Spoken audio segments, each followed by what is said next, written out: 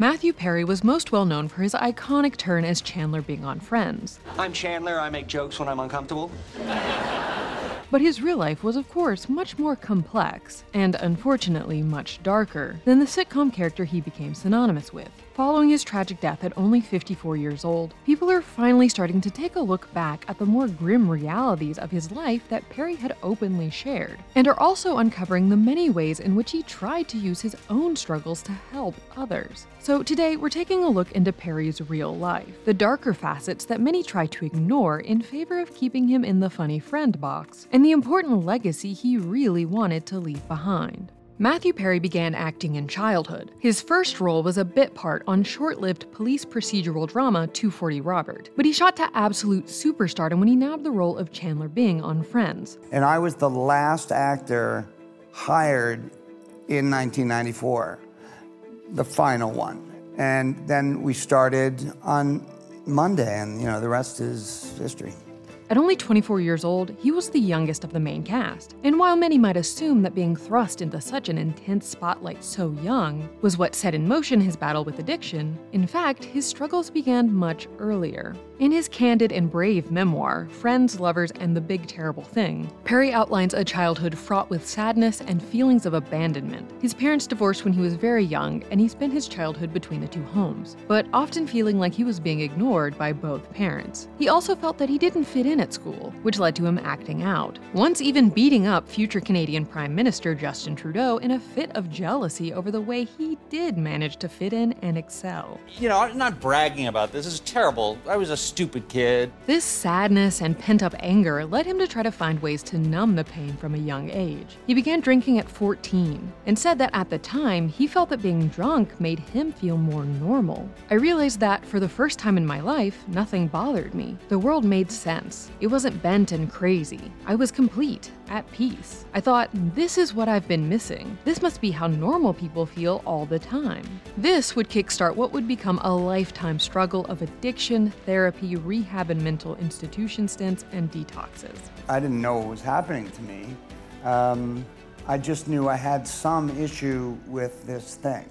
And it's a progressive disease, so it gets worse and worse as you get older. Adding fame to the mix didn't help things, but Perry said that before he had actually achieved stardom, he did believe it would be the thing that would fix all of his problems, that having an audience that loved him would fill the holes in his heart that he was at the time trying to fill with drugs and alcohol. He wrote, "I yearned for it more than any other person on the face of the planet. I needed it. It was the only thing that would fix me. I was certain of it." But that, of course, wasn't the case. The intense pressure of fame, especially the level of worldwide superstardom that Friends rocketed him to, came with a new set of issues. And during recovery from a jet ski accident after filming the second season of Friends, he was given a new addiction, Vicodin. He continued on the roller coaster of addiction through the rest of the series. Not even being called out by concerned friend and co-star Jennifer Aniston was enough for him to be able to truly grasp the intensity of his addiction. It's one of the terrible things about this disease is it just takes away the person you love. He was also maligned in the press for the associated body changes that came with his evolving addictions. While there were whispers about him having an alcohol problem, tabloids also derided him for his changing looks. Perry wrote, "You can track the trajectory of my addiction if you gauge my weight from season to season. When I'm carrying weight, it's alcohol. When I'm skinny, it's pills. When I have a goatee, it's lots of pills." The Friends cast grew incredibly close during the run of the show, and Perry notes that no matter how bad things got for him, they were always there for him. It's like penguins. Penguins in nature, when one is sick or when one is very injured, the other penguins surround it and prop it up. They walk around it until that penguin can walk on its own. That's kind of what the cast did for me.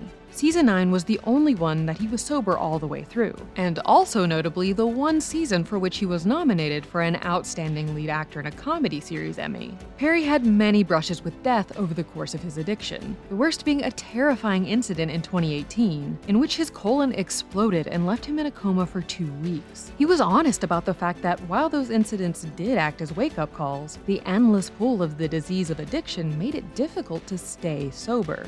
A lot of us who were close to him felt like we lost him to drugs and alcohol. a long time ago because, as he documented it in his autobiography, there was so much suffering. But as hard as things might have gotten, he never gave up. He wrote, "I have spent upward of $7 million trying to get sober. I've been to 6,000 AA meetings. I've been to rehab 15 times. I've been in a mental institution, gone to therapy twice a week for 30 years. He was determined to find ways to stay sober and keep himself as healthy as possible. And he also found that he had a drive to help other people do the same. While substance abuse disorders affect many people, the National Institute on Drug Abuse notes that 20.4 million people were diagnosed in 2019 in the US alone. They are often shrouded in stigma. Though addiction is a disease, it's often treated like a personal or moral failing on the part of the sufferer. It's this shame that leads many to try to hide their addiction instead of seeking help, which can lead to dire consequences. Over the course of his own battle, Perry came to realize that while he couldn't magically erase the problem for himself or others, he could help people begin to deal with it by speaking about it openly. We're not weak. I'm a pretty strong, resilient guy. But it has nothing to do with weakness. It's a disease that we have. He told GQ, "There has to be some reason why I'm still here, having done all of this crazy stuff. And I came to the conclusion it's to write a book that will help people who are going through the same thing that I am or did. Plus, I wanted the general public to realize how hard it was to quit and not be judgmental for people who are using, because it is really, really hard. And that, lessening the stigma around addiction and being open and honest about the depth of his own issues and the resulting chaos, is the focus of his 2022 book. Sure, he does share some more gossipy tidbits about his life and career, like his crush on Jennifer Aniston, and the time he broke up with Julia Roberts out of the blue because he was afraid she was going to break up with him. But mainly, he just made an effort to be truthful about the cost of addiction and the difficulty of attempting to free yourself from its grasp, no matter how rich or famous or funny you might appear to be. This desire to stand up for addicts extended to other parts of his life as well. In 2011, he spoke in front of Congress in support of drug courts, specialized programs to help substance abuse sufferers avoid incarceration and instead be able to focus on recovery. In 2013, he opened a sober living facility, Perry House, in Malibu, for which he received a Champion of Recovery award from the Office of National Drug Control Policy.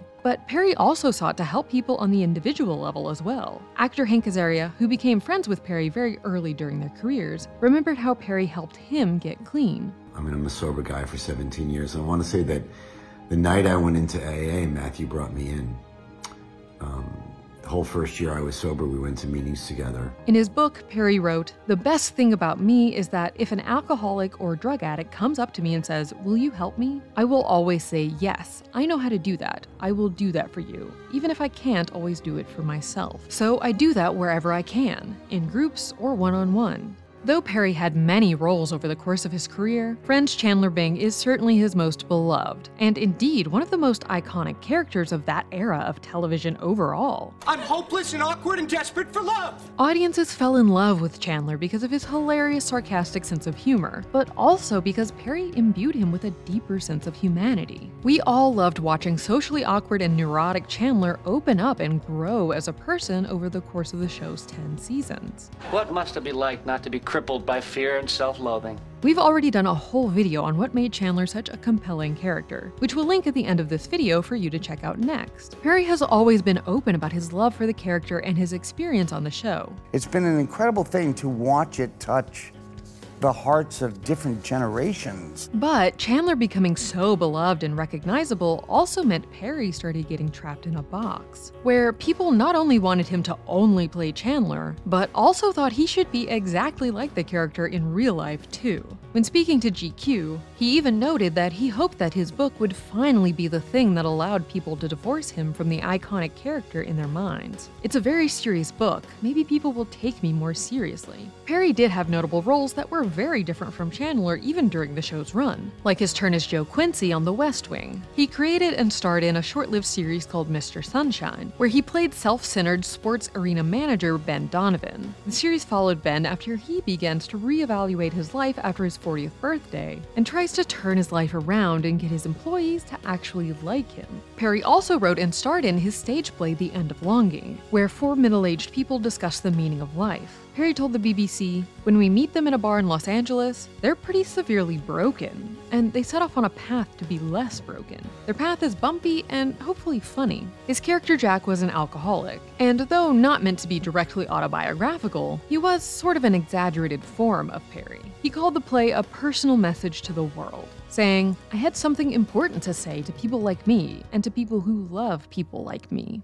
After Perry's passing on October 28th, there has been an outpouring of love and condolences from people all around the world, those who knew him well and those who were just touched by his characters. There is a sense of sadness that we won't get to experience everything else he still had left to share with the world. As an actor, he was so brilliant. I just wish I and the world could have gotten what the rest of his career would have been. But also, there has been a large-scale recognition of how Perry himself said he hoped to be remembered, not for Chandler, but for the good he tried to do for others. He wrote, "When I die, I know people will talk about friends, friends, friends. And I'm glad of that, happy I've done some solid work as an actor. But when I die, as far as my so-called accomplishments go, it would be nice if friends were listed far behind the things I did to try to help other people. I know it won't happen, but it would be nice." It's important that we remember Perry as the full, complex person he was, and not just as a TV funny guy. And it's also critical that we follow in his footsteps in attempting to help those battling addiction, instead of stigmatizing or shunning them. I want people to understand that they're not alone, that there are other people feeling exactly the way they're feeling, that their behavior is not insane, that they have a disease, and it's not their fault. We have to create an environment in which people who are suffering feel safe coming forward and seeking help, and that we are there to help them. That's The Take. Click here to watch the video we think you'll love, or here to check out a whole playlist of awesome content. Don't forget to subscribe and turn on notifications.